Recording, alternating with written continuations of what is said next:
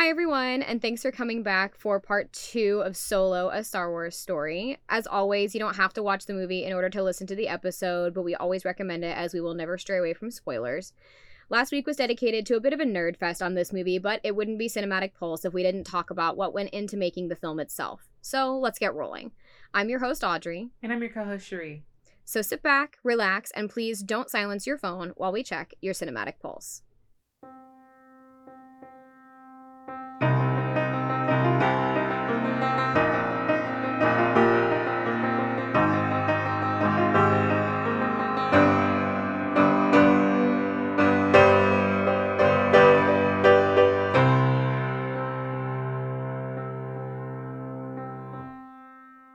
Okay, Cherie. Audrey. Last week, we talked about, we did our first impressions, and where we fell on the spectrum of fandom for this movie. Yes. I don't know why this immediately started making me laugh, but yeah, we did. Because you know what I'm thinking. Yeah. And then God bless you, because you mostly let me, nerd out for an entire hour, which is, I appreciate you. This is why we're friends. So... This is what you'll be doing with me next week. Yes. Here's the thing. It's called balance. It is called balance. It's called balance. And I'm so excited for next week and getting to listen to you, which I won't tell our listeners what we're doing yet. You have to listen to the end of the episode to find out what we're doing. You'll listen to me have my excited noises. Yeah, I'm excited for your excited noises. I'm not sure what your excited noises are. There's plenty. There's plenty. There's plenty. Okay, awesome. I'm pumped for that. So for Solo, something we didn't really talk a whole lot about last week was casting. Mm-hmm.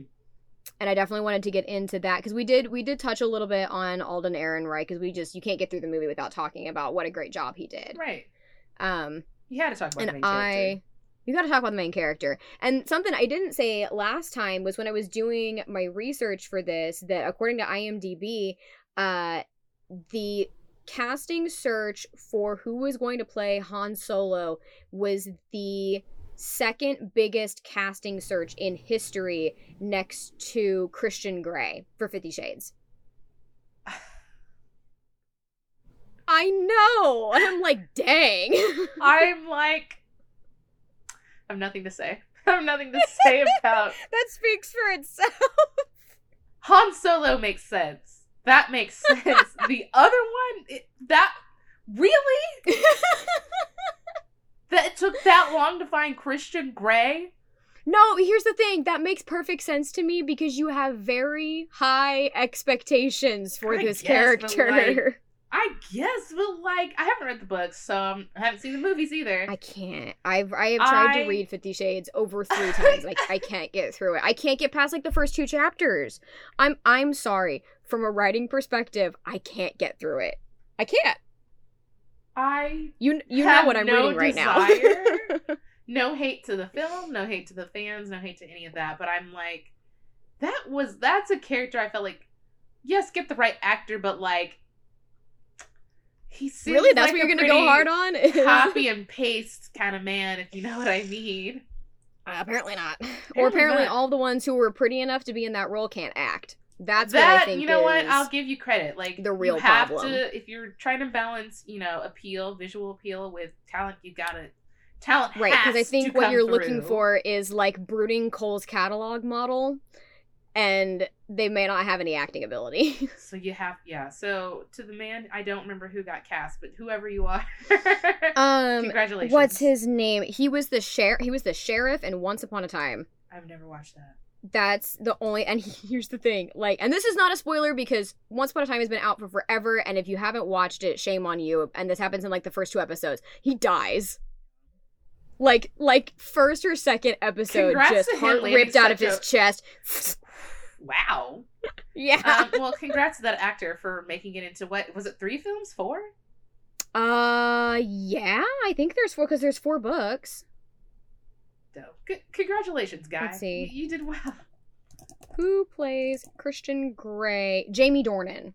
Oh, I've heard of him. That's right. Jamie Dornan. Also, you typed, he's, I believe, while speaking. Scottish. I'm sorry. It's fine. I'll leave it in this. Did I type while speaking? Yeah. Jamie Dornan. I believe he's Scottish. else has he been in? I know I've seen that man in other things. This is about Solo. Why are we talking about this man? I'm sorry, because we're talking about casting. We're talking about casting, and here, hold on. Let me tell you some of the people that screen tested for the character of Han. Because because there was some of these where I was like, what? So the biggest and first one was Dave Franco. Okay. So not Big Franco, Little Franco. Right. Miles Teller. Okay. And what was the other kid? The other kid from the Divergent series. The other kid. The one from Fault in Our Stars. Where's his name? Ansel Elgort. He also screen tested for Han Solo. And I'm like, what? Miles Teller would have been charming, but he doesn't look like Han Solo. Looking at all the people you have listed here. The biggest one that I was like, what? Was Chandler Riggs, who played Carl on The Walking Dead. I don't know who that is. Sorry. Well, okay. Aaron Taylor Johnson. Okay. Let's see who else you have. Rami Malek? Really? I know! Rami Malek screen tested for Han Solo, and I'm like, what? Taron Egerton? Love him. Absolutely. I could have seen that one. I think out of all of them, that would have been like the next person I would have been like, yeah, okay. Tom Felton screen tested for Han Solo. Interesting. Honestly, Miles Teller, maybe. Taron Egerton, maybe. But again, I like that they got someone who wasn't like a huge name. I really love that because it fits the fact that this is like a character building moment. This is the first story of Solo. Right. This should be the first story the actor gets to tell too. Right. And the directors said so actually Alden Ehrenreich actually went first for his screen test. Oh wow. And yeah, he went first, and I guess the directors they kept saying to themselves every time they would screen test somebody else, they would go, you know what? I really liked the first kid we saw every single time, and then they wound up sticking with him. I love that. Which is crazy that they actually found him on the first try. That's dope. Also, other casting things was the interesting choice of the casting for Kira in Emilia Clarke. I wanted to see what you thought about that. I mean, I haven't watched her in a lot of things. I know she was in Game of Thrones. Yeah, I'm one of those Daenerys Targaryen in Game of Thrones. The 1% of the population who hasn't seen that yet. Oh, it's so good. I will someday. I just haven't. I usually catch up to pop culture about 10 years too late. You still haven't watched Parks and Rec yet, which hurts my soul. I think I watched the first season of that, but I really well, the first season's not good. Listen, it's like The Office; you have to skip it.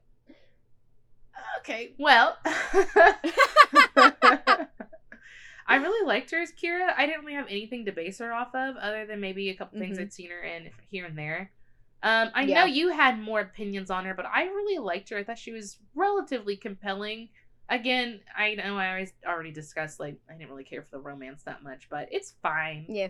But I really liked her turn at the end of the film, and I felt like she did a really good job of playing. I felt like she played like 3 different characters. She played a love interest. She played a kind of deceiving character, kind of towards the end. And then in the middle, I was always like, what is your motive? I felt like she was playing 3 different people. So I was trying to figure out her motive. Whose side is she on? You kind of figure out she's an enigma. Yes. So I enjoyed not knowing where she stood throughout the film. I think that made her the most allegiances were. Yeah, I think that made her the most compelling character for me. Oh, really? Okay. I like that. I think as far as compelling character went, I think I liked Tobias Beckett. He both of them. But I would say I think was one of 2. I couldn't decide because I was thinking like she's got like 3 things going on. Him, I was like, either he's playing everybody or he is a good guy. Or he's kind of a gray area, honestly. Yeah. I liked the casting of Emilia Clarke because we're talking about we're talking about bringing actors' past performances into a current role, and how Alden Ehrenreich didn't really have any to bring into the portrayal of Han, but Emilia Clarke did. She's played at this point 2 really powerhouse female characters. I mean, freaking Daenerys Targaryen, the mother of dragons, and then she also played Sarah Connor. She was Sarah Connor. Yeah, she was Sarah Connor in the Terminator reboots. Well, technically they're sequels, not reboots, but she did a really good job of being Sarah Connor, because Sarah Connor is also this big, strong, powerhouse female character that a lot of people can get behind.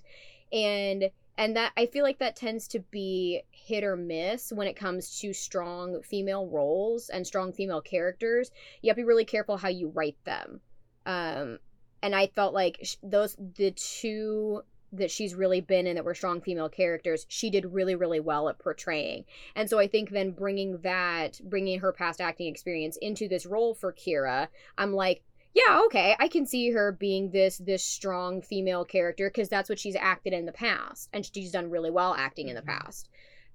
Especially having her being able to like do like Star Wars version of Krav Maga. She literally knows a martial art form called Terraskasi. That's dope. And it's like the not the actress, the character. But still. The character knows Terraskasi, which really is like the Star Wars version of Krav Maga. Well, I mean, we watched her physicality on the film. Like, she can move. Mm-hmm. Yeah, she absolutely can. And so she did a great job doing the choreography for those stunts and stuff. And so I think seeing her and thinking about her past experience as an actress and her past roles, I'm watching her do like jujitsu at the end and being like, yeah, okay, that's believable. Like, Mother of Dragons can do whatever she wants. Right. We don't question the Mother of Dragons. We don't question the Mother of Dragons. Other favorite, I think I mentioned this last time, but other favorite casting was bringing Jon Favreau into the movie as Rio, the little Ardennian. Which was so sad, because I think you and I both really liked him, and then he dies, like, right at the beginning of the movie. My two favorite characters both died. I was like, this is trash. Wait, your two favorite? What was the other one? L3. Loved L3. Oh, yeah. I think as far as characters that died, my favorites were L3 and Beckett. Mm-hmm. I will say, as far as casting goes, I did not expect Tandy Newton's character to die. I did not have high What was her? I can't remember what her name was. I don't but Beckett's girlfriend. I did not expect her character to die, because I remember you turned to me and you were like, "I'll bet Emilia Clarke's character is gonna die," and I was like, "No, she's not." That would have thoroughly surprised and happy. To be wrong. The opposite of that was for me. I didn't think Tandy Newton's character was gonna die at all. I thought that she was gonna be on the mission the whole time. It felt like the movie was heavy with characters, so people had to go. I guess so. There's two ways you can do that, and either people go their separate ways and go on different missions, or we kill them. Yes, for sure. That being said, back to Tobias Beckett, Woody Harrelson always playing some version of himself. But really though, like, that's can't even be upset at this point. He's literally playing some version of himself in every film, and honestly, I could watch him be himself. I would watch a movie just about him being him. Like, I'd watch a meta movie about himself. Like the Nicolas Cage movie? Right. Or being John Malkovich, yes. I've not seen the Nicolas Cage movie, and I need to, because it also has Pedro Pascal in it. It does. Actually, he was talking about the film on Hot Ones, and it sounded really interesting. Apparently, it's a meta thing. It's Nicolas Cage playing Nicolas Cage, right, but in a not realistic movie. But that's why I feel like we need a film like that with Woody Harrelson. It'd be wonderful. Absolutely. I fully agree with this statement. But I need him. If you were to write that movie, what would the scenario be? Because I feel like he would need to be like a Jason Statham level, like, hitman. Nah, it'd be something probably closer to like The Hangover. I'd still watch that movie. It'd have to be something akin to The Hangover. Some kind of like get super drunk or get high on something, and then you have to figure out like, and then you have to like mix National Treasure in there with it. I would watch that. Like, the Declaration of Independence gets lost, and somehow Woody Harrelson has to find it. I think that'd be a very entertaining film, in my opinion. Oh, I would love that. Okay, think that's other than Paul Bettany playing our bad guy. Hold on. We need to appreciate Paul Bettany. We need to appreciate Paul Bettany for a second. How can you not appreciate Paul Bettany? Like, not only is he a funny and great human being, but like, he's just so, like, his voice does things for me. He's got a great voice. Like, there's a reason he was Jarvis. He's so wonderful. That's the thing too, is like, when Paul Bettany took on the role as Jarvis, I don't believe this is me remembering things I've read. I don't have citations. This is just hear me out, guys. I don't have citations. But I remember he said, like, he was like, that's an easy paycheck. I'll do that. And then he was in an interview. And then they're like, hey, we want you to play, oh my gosh. It's Vision. Thank you. Why was there you go. I got you. I was like, it's not Scarlet Witch. That's the other character. We want you to play this Paul Bettany as the Scarlet Witch. I'd still watch that movie. Yes. And so he's like, dang, now I gotta earn this paycheck. So he couldn't just do voiceover anymore. And it's like, I'm so glad he became Vision because, like, he's so great in that role. And I just love him. And like, he's played so many amazing roles over the year. But, like, I love seeing him as a villain because I feel like I haven't watched him as a villain in a long time. So I was like, ooh. So, have you seen the series on Netflix, the Manhunt Unabomber? No. With Sam Worthington? Mm-mm. Yeah. Paul Bettany plays Ted Kaczynski. Does he now? Well, let me add that to the Netflix list. And I might need to just come down and watch it with you because he is amazing. Well, because, I mean, like, and to definitely diverge into true crime, which I feel like will be the entire month of October for us. Ooh, and spooky films. But, yeah, spooky fest for all of October. Ted Kaczynski's not your traditional crazy guy, like, you know, bomber or serial killer or whatever you want to call it. He's not your traditional person. The dude has an above genius IQ. Oh yeah, he was a smart guy. Yeah, he's really smart, and if you aren't careful, like, he can totally brainwash you into understanding things from his side. So it was really interesting to have someone with the calmness that Paul Bettany brings to a character, because he did a really good job of portraying Kaczynski. And so that's the first thing I've ever seen him in where he was a bad guy. And so I felt a little bit of that in him playing Dryden Voss. And I'm like, oh, there's a little bit of crazy serial killer in here. Love Paul Bettany. Love. Which I guess, and I can't remember where I read this, but I read this somewhere, and I don't remember who was supposed to be in his stead, but I guess Paul Bettany was not the first casting choice for the villain. I guess it was somebody else, and when they switched directors, they actually, and the person they'd originally cast couldn't make the reshoot, and so they had to recast the character entirely. Dang, I wonder. And they brought in Paul Bettany. I don't know. You know what? Let's look it up. Michael K. Williams. I don't know who that is. I can't even picture who that is. Oh! Hold on. I'm just gonna send this page to you, Cher. Okay. Because I can't tell you right off the top of my head what he's in, but as soon as you see his face, you're gonna go, oh, but he passed away. Well, dang. Okay, I just texted it to you. He's the guy from The Wire. Oh, I know exactly who this is. Right? As soon as I saw his face, I'm like, oh, I've seen him in, like, so many things. The Wire was such a good show.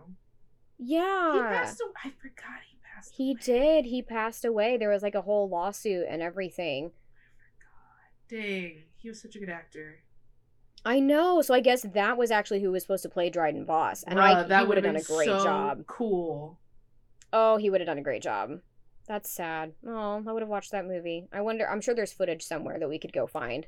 Like archive footage of his scenes that were taken out. But, I mean, Paul Bettany still did an amazing job. He did. Definitely don't want to take away from Paul Bettany because he did. No, fantastic. But it just would have been a different character entirely. Still would have been excellent, great seething villainy. Speaking of seething villainy, the one like makeup / special effects thing that I wanted to bring up about the character of Dryden Voss, and I felt like Paul Bettany did really, really well, was he's got these like scars that go down his face, and I think he's supposed to be some species other than human, because when he gets angry and he gets tense, those scars like darken. Usually they're like a darker shade of tan when he's calm, but then when he gets angry, his scars like really light up and get like dark crimson. I remember the first time I saw that on screen, I was like, am I seeing things or did those change colors? I know. And then they caught me showed by it again. surprise. And they showed it again. I was like, Mm-hmm. oh, okay. It's definitely a reflection of Yeah. where he's feeling emotionally. Yeah, they did a really good job with it too, and they did it in degrees also. So when Dryden Voss would get like a little bit upset and give like a lightly veiled threat to Kira, they would get like a little bit darker. Mm-hmm. But then like when he would get really mad and be like fighting, they were like dark crimson. And I think that the reason that I think that he has to be some other species than human is that when he dies, if you notice, he gets like ash pale. Like immediately. Just like when Vision not dies. Just like when Vision dies. Literally thought the exact same thing. I was like, oh man, poor man had that happen twice. 3 times. Oh, okay. So one more thing about casting that I wanted to bring up, since you did love the character of L3 so much. Mm-hmm. And so she's played by Phoebe Waller-Bridge. Which is the British actress. For anybody who hasn't heard of her, she's the British actress, and she's in that Amazon show Fleabag. Very popular show. Very popular show. I wasn't a huge fan of it. I mean, it's well written, but it's too dark for my taste. It's too depressing for my taste. Wes loved it though. I like it. And how they had her do the acting for this is that L3 is not entirely CGI.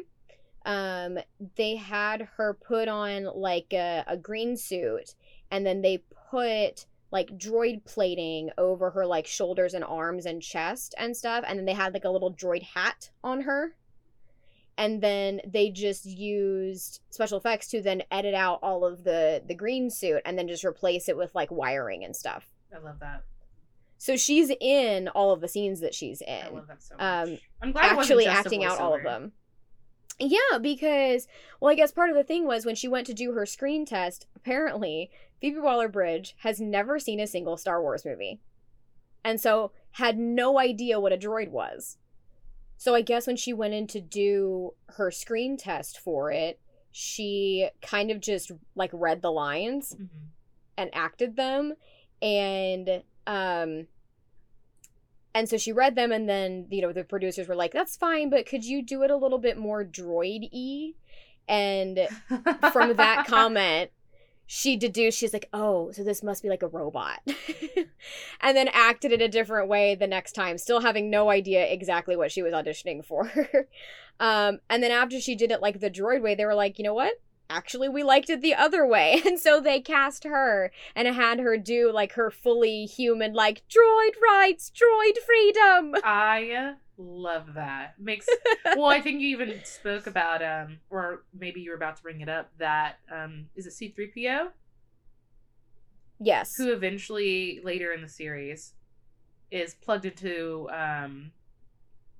the Millennium Falcon. Yes, he's plugged into the Falcon. And he says, like, I don't know where your ship learned to communicate, but it has the most peculiar dialect, or something like that. And now I'm like, oh yeah, that makes perfect sense. Makes perfect sense now. Also, apologies to anyone. You said Millennium Falcon. I said Falcon. I apologize. Please. Technically, it is said as both, because it is the bird. It is Falcon.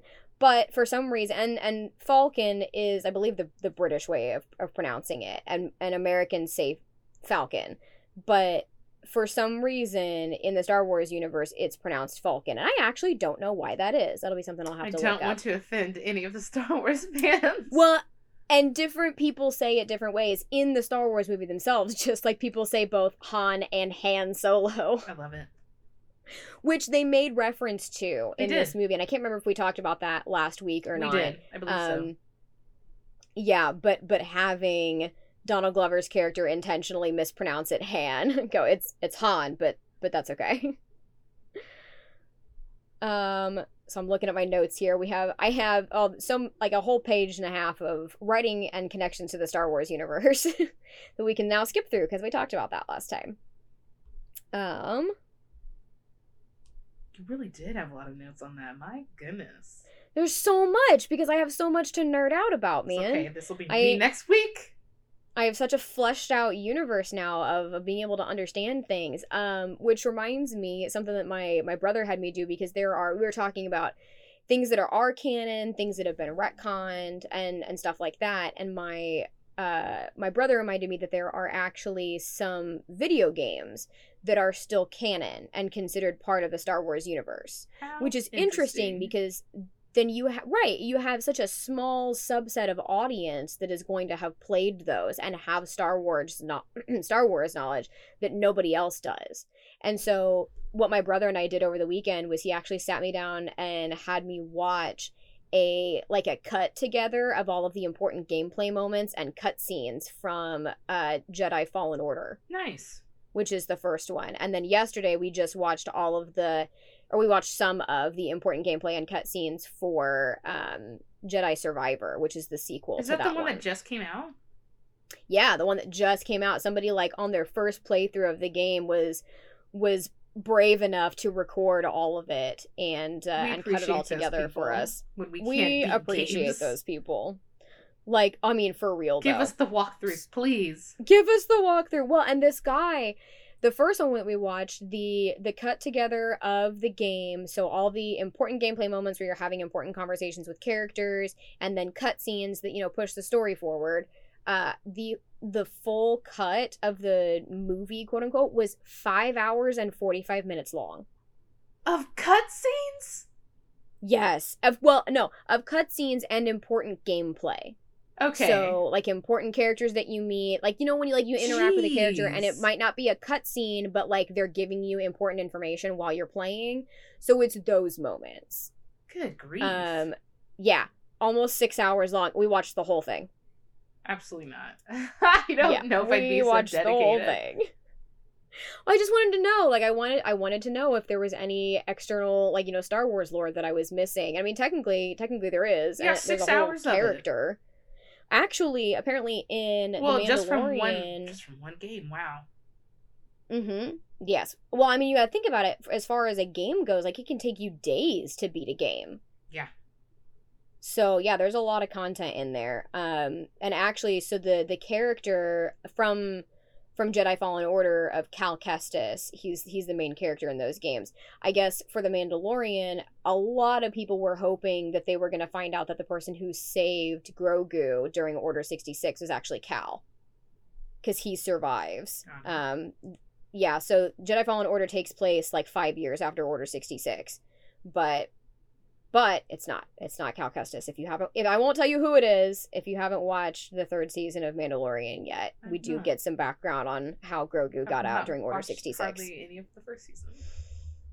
I know. It's so good. I will. It's so good. It's got a powerhouse director team because it's Jon Favreau and Dave Filoni who did all of the Clone Wars and all of the Exa and Rebels, all the Star Wars stuff. And Bryce Dallas Howard, and then there's two other directors whose names I can't think of right now, but who are equal Star Wars nerds. So it's fantastic and really well done. So let's talk about music. Music.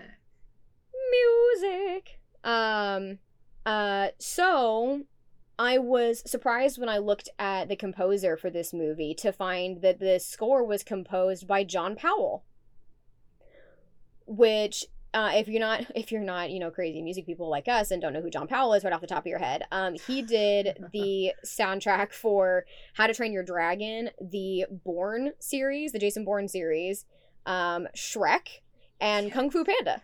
Literally all of those are wonderful. I know.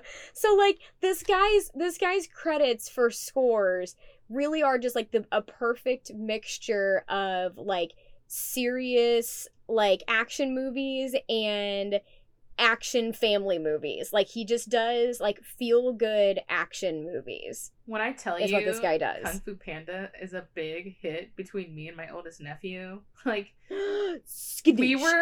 love that movie. It's so good. I love Kung Fu.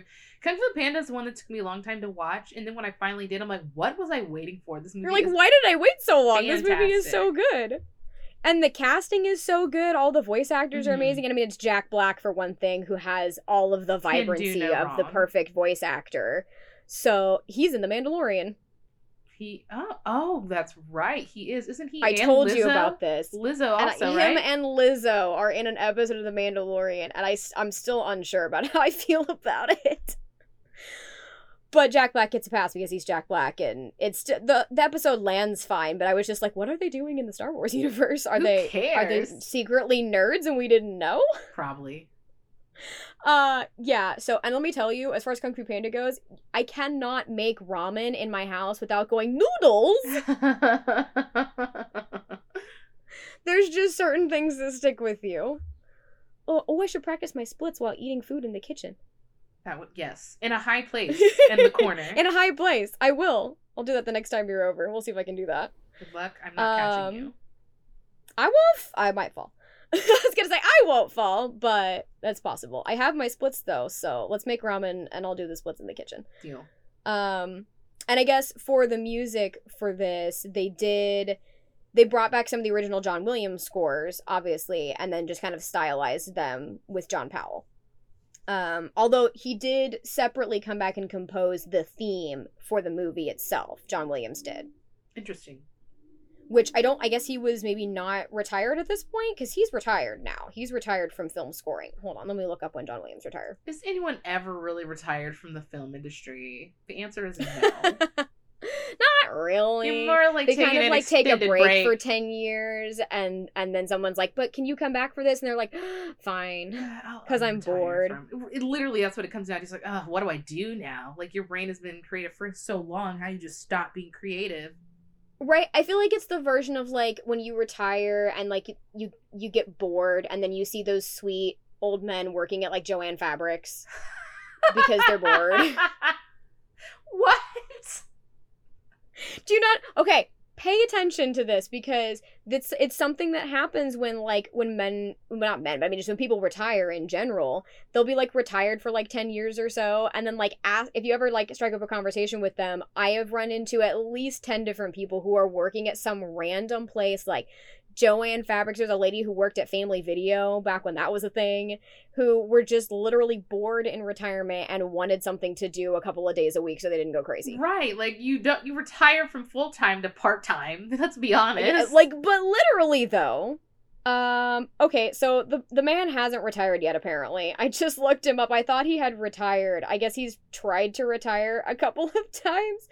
But this says that John Williams announced, oh, no, so this says John Williams announced and then rescinded his intention to retire from film score composing after the release of Indiana Jones and the Dial of Destiny in 2023. I'm sorry, the what now? We're not even going to confront it. Don't. We don't need to confront that. Oh, no. I just opened a whole can of worms in my brain. Continue. We don't need to address it. The what of Destiny? Skip. Oh, Skip. no. Skip. Oh, no. You know what research I'm going to be doing later? Skip. Oh, no. That... I thought the Crystal Skull was bad. Skip. I found your t-shirt, Cher.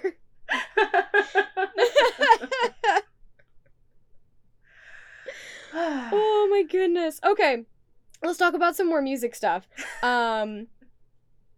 So you want to okay, here's something. You want to know why we like John Powell so much and we love all the movies that he's done? Why?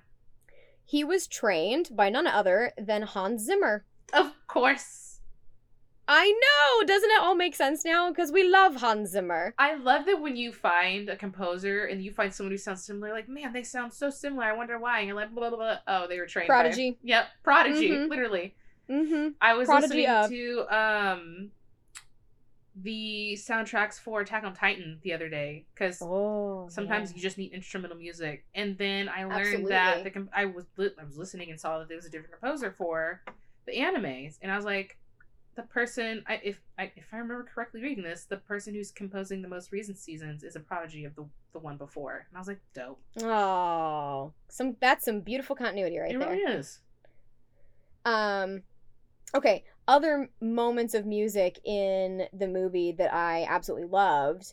There were a couple of them that I think I pointed out to you while we were watching, but like little snippets of like our OG Star Wars music. Mm-hmm. So like when Han is hunkering down in the spaceport on Corellia, and he sees the Imperial promo video to join the Imperial Navy. You know how, like, well, okay, never mind. I'm not going to finish the thought that I was going to start. So, so it's got like, it's got like thematic music playing behind it. And if you listen to it, it's actually, it's the Imperial March, like the Darth Vader march. Also Darth Vader, because yeah. Also Darth Vader. Like the dun dun dun dun dun dun. It's that, but it's a major version of it to make it sound all like, be proud of your country, and join the Imperial Navy. And I was like, that's funny. Of course, I thought that was great, and it's not very overt like some other instances where we hear other traditional Star Wars music. It's just like, if you are listening for it, you'll catch it. Right. But another part of the movie that they did intentionally put in original Star Wars music was when you see the Millennium Falcon for the first time. Mm-hmm. And you just like they put in the Star Wars theme, and it's that like heartwarming stylized version of the Star Wars theme. I got chills and I teared up a little bit. And they pan out and there's just the beautiful like flaring music in the background, and I was like on the verge of tears. That's not saying a whole lot. I could cry at like a washing machine commercial, but like still.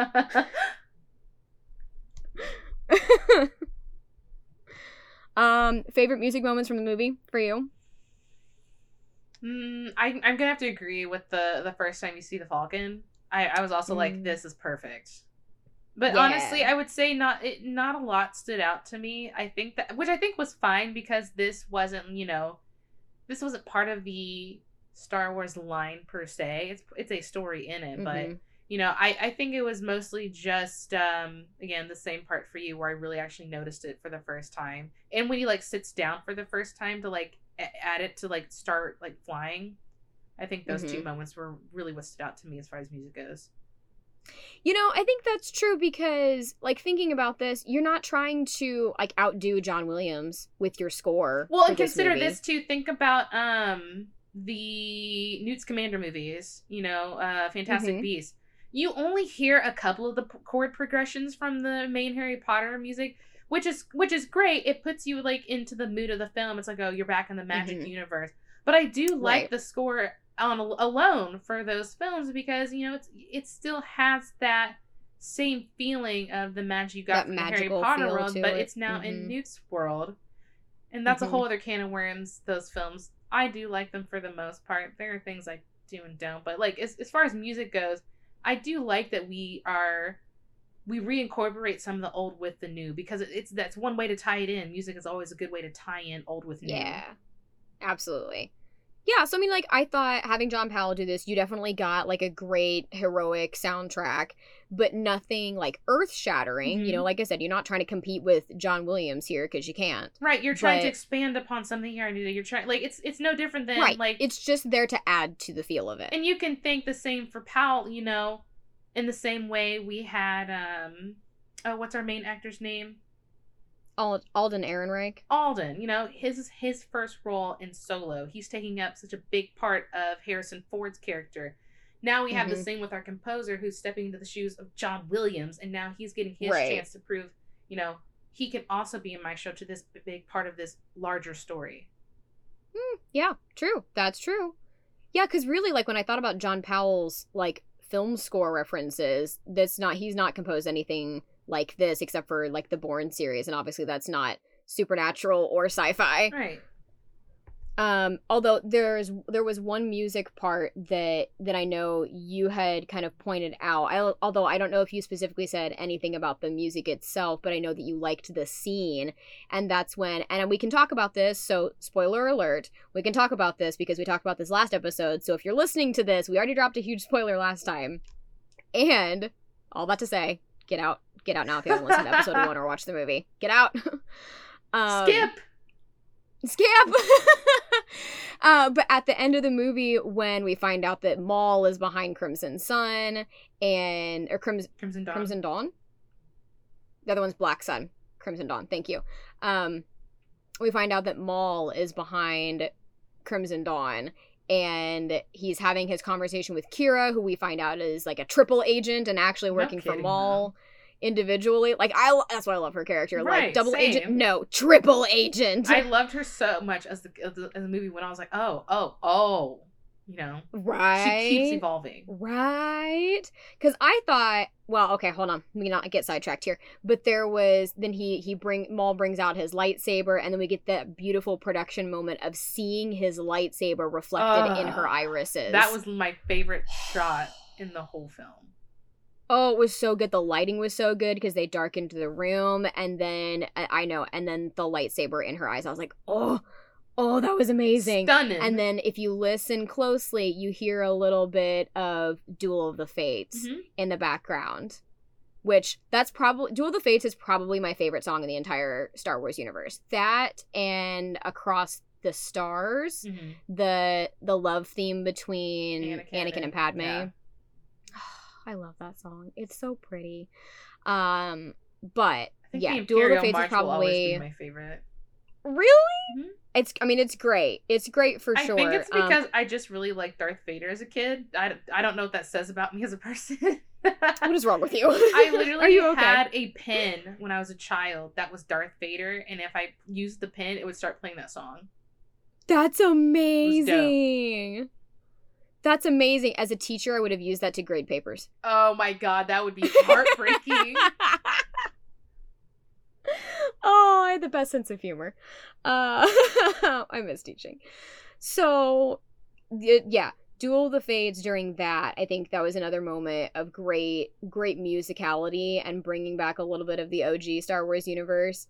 Yeah, Duel of the Fates is my favorite song because I feel like I've talked about this before, or I know I've told you about it for sure, that Duel of the Fates, obviously another John Williams song, was written for The Phantom Menace, and he wanted it to be... Duel of the Fates is the song that we get during Maul and Qui-Gon and Obi-Wan's fight, like the dun, dun, dun, dun, dun, that one. Because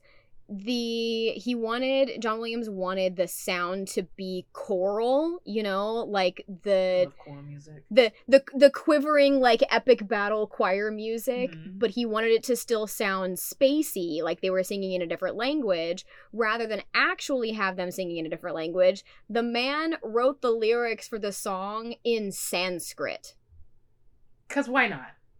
Because why not? Because apparently Sanskrit sounds like it could be a different language in, like, the Star Wars universe, which absolutely, after listening to the song. And I guess Duel of the Fates is actually a translation of a poem about what is the poem about? I believe it is about, like, someone who is experiencing, like, an internal battle. Okay. Like there's, like, a war within themselves. Makes sense because of the title. Right. So, yeah, so that's what the poem is about. He translated the poem into Sanskrit and set it to music because why go halfway? Okay, let's talk about some of the production choices for the last thing we're going to talk about today. So what was this, were there any things, because, like, you're my production brain here. There's, like, some things that I noticed, obviously, but, like, what were the biggest things that you noticed about the production side of things? My favorite thing as far as production went, again, we kind of talked about, like, the chase scenes and stuff like that. I love those. But if we're talking about, like, I absolutely loved a lot of the sets. I think Star Wars has always done a really, really good job of making their sets really unique and adding in all kinds of props and stuff to, like, make your eyes catch and be like, what's that? What's that? Yeah. But I think that's I really love that for two reasons, especially when it comes to costuming, because it gives people more chances to be able to cosplay. And that's a big thing for, you know, fans to be able to cosplay as their favorite characters. Like, I think my brother wanted to cosplay as Mace Windu. And it makes... Absolutely. And it's like, you know, I love, you know, costuming goes so many ways, and having all these characters and all these people play different things and wear different things, it makes it easier for people to be able to cosplay their favorite things they see in these films. But I honestly, I think my favorite thing was a lot of the props that we see throughout. Like, it literally gives all these artists and all these set designers and prop designers and all these people who work on, like, the things that are we don't notice on screen, or don't they typically go unnoticed. Like we're watching for the actors and, you know, all these cool chase scenes and all these explosions, but like, are you paying attention to all these cool sets and all these cool props? Like, people think about these things for hours and weeks and months and years to put this little object in the corner of the scene for you to enjoy, just to make the scene come alive. And honestly, that was my favorite part of production, was looking and watching and like enjoying all the visual things of this film. And so, and especially in like scenes where there wasn't action. I think it's the first time they get on the ship. It's Tobias and Han. Where they get on Dryden Voss's ship. Yes. The visual feast of just watching everything in this his ship. I just loved it. That was my favorite scene. Was what visually to watch was just them walking around his ship. He and Kira. Well, yeah, because I mean, his ship is one of opulence. And not only that, like, let's talk about the ship itself. That thing is vertical. Oh yeah, there are plenty of ships like that in the Star Wars universe. Neat. Like, excuse me while I go get my encyclopedia. I have a Star Wars encyclopedia of various ships and vehicles. But like, for some reason, seeing it stand as a tower and move across screen, it reminded me of, again, this. I don't know how many people have watched Howl's Moving Castle. It's another one of my favorite animated films that I could talk about for hours and hours. I've only heard of it and like seen snippets of it. I've never actually watched it. For some reason, it made me think of Howl's Moving Castle. He has this like rickety, mashed together bits and pieces of things to make this quote unquote castle. It is a dump, but it is a dump. Once he like eventually towards the end of that film in Howl's Moving Castle, it can fly, and it's this thing that just moves through the sky, and it's so neat. And for some reason, they don't look anything the same. But that's what it made me think of when I saw Dryden's ship just go across the screen. I was like, it's Howl's Moving Castle. In the sky, but nicer. And a little more menacing. Yeah, I had seen another reference on IMDb where originally the movie was supposed to have, like, once they got into Dryden's ship, there was supposed to even be like a pool on his ship somewhere. He doesn't seem like a pool type of guy. Doesn't seem like a pool type of guy. But there was supposed, because like it's supposed to be like a yacht, essentially, like a space yacht. And I get on that space yacht. Right, I would like a space yacht. There was supposed to be a pool scene. Eventually, they end up cutting it. But just talking about how much manpower and how much thought goes into all of these props and scenes and set dressing and everything, and there was an entire team of people devoted just to designing what Star Wars bathing suits look like. Yeah, you have to, though, because you have to. Again, because you can't just slap them in some OP bikini from Walmart. You can't. Here's the thing. This is another space film. Hear me out. Xenon. Like, think of like... No, hear me out, Xenon! Hear me out. They had to think about, okay, people in space and Earth. They might have some, like, similar aspects. They're both having, like, some quirky stuff. But, like, you have to have all these teams of people to be like, okay, we need it to look like it's in this universe. But, it has to still be unique. So, you have to, obviously, take from what you know, real life, and they're like, okay, let's make this Star Wars.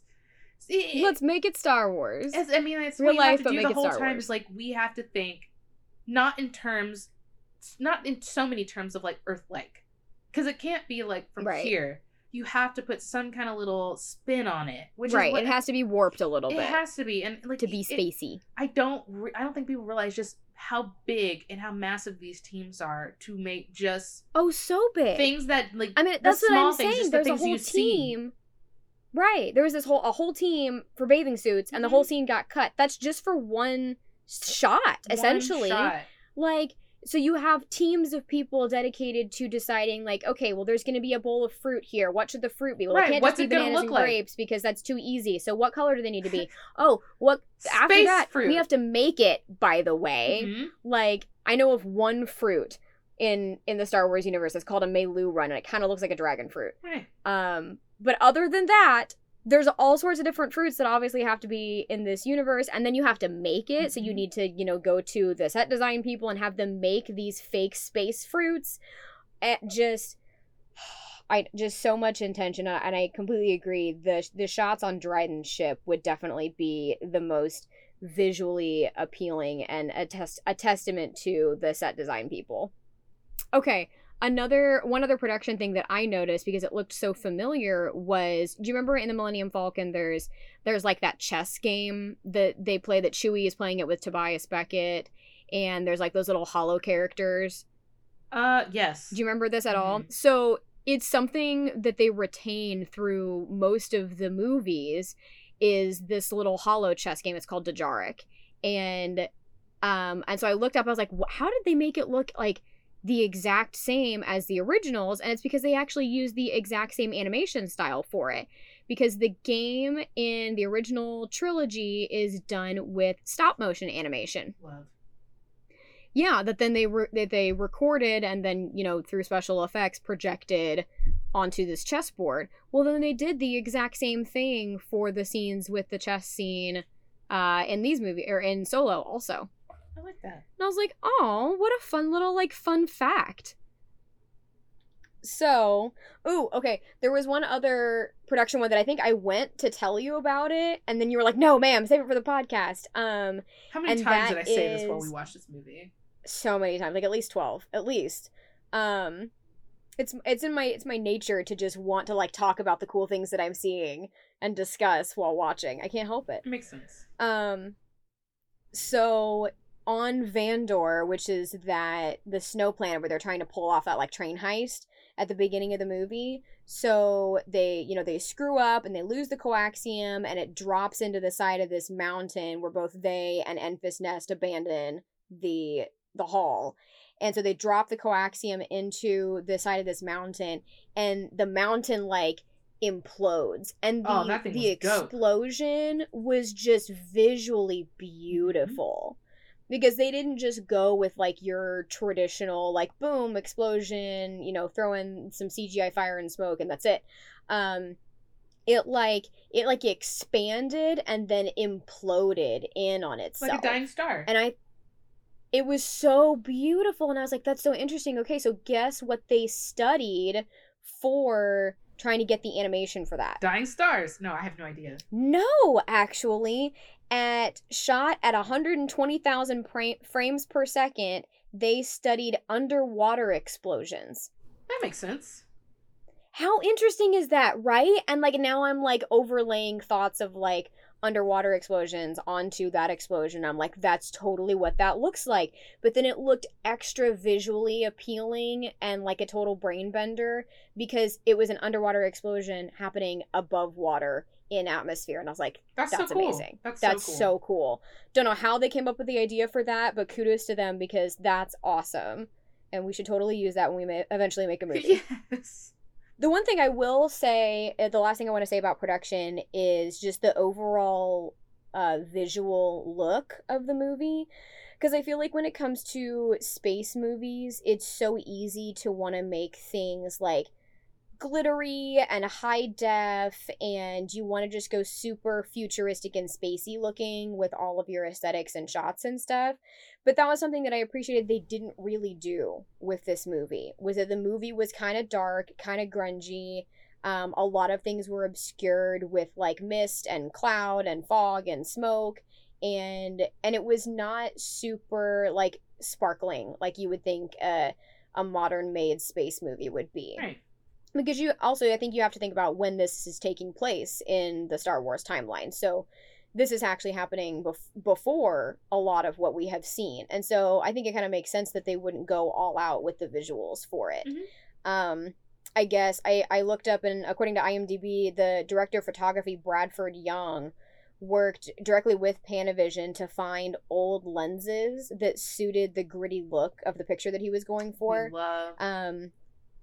Yeah, and then I guess he actually refined them to use on the film. So he actually removed a lot of the anti-glare mm-hmm. coatings and then slightly detuned the lenses to achieve that imperfect look that he was going for. And I really thought it landed really well, because that was one of the things I noticed was that it wasn't super sharp and crisp. It was actually a little bit, it almost aged the film. I like that a lot.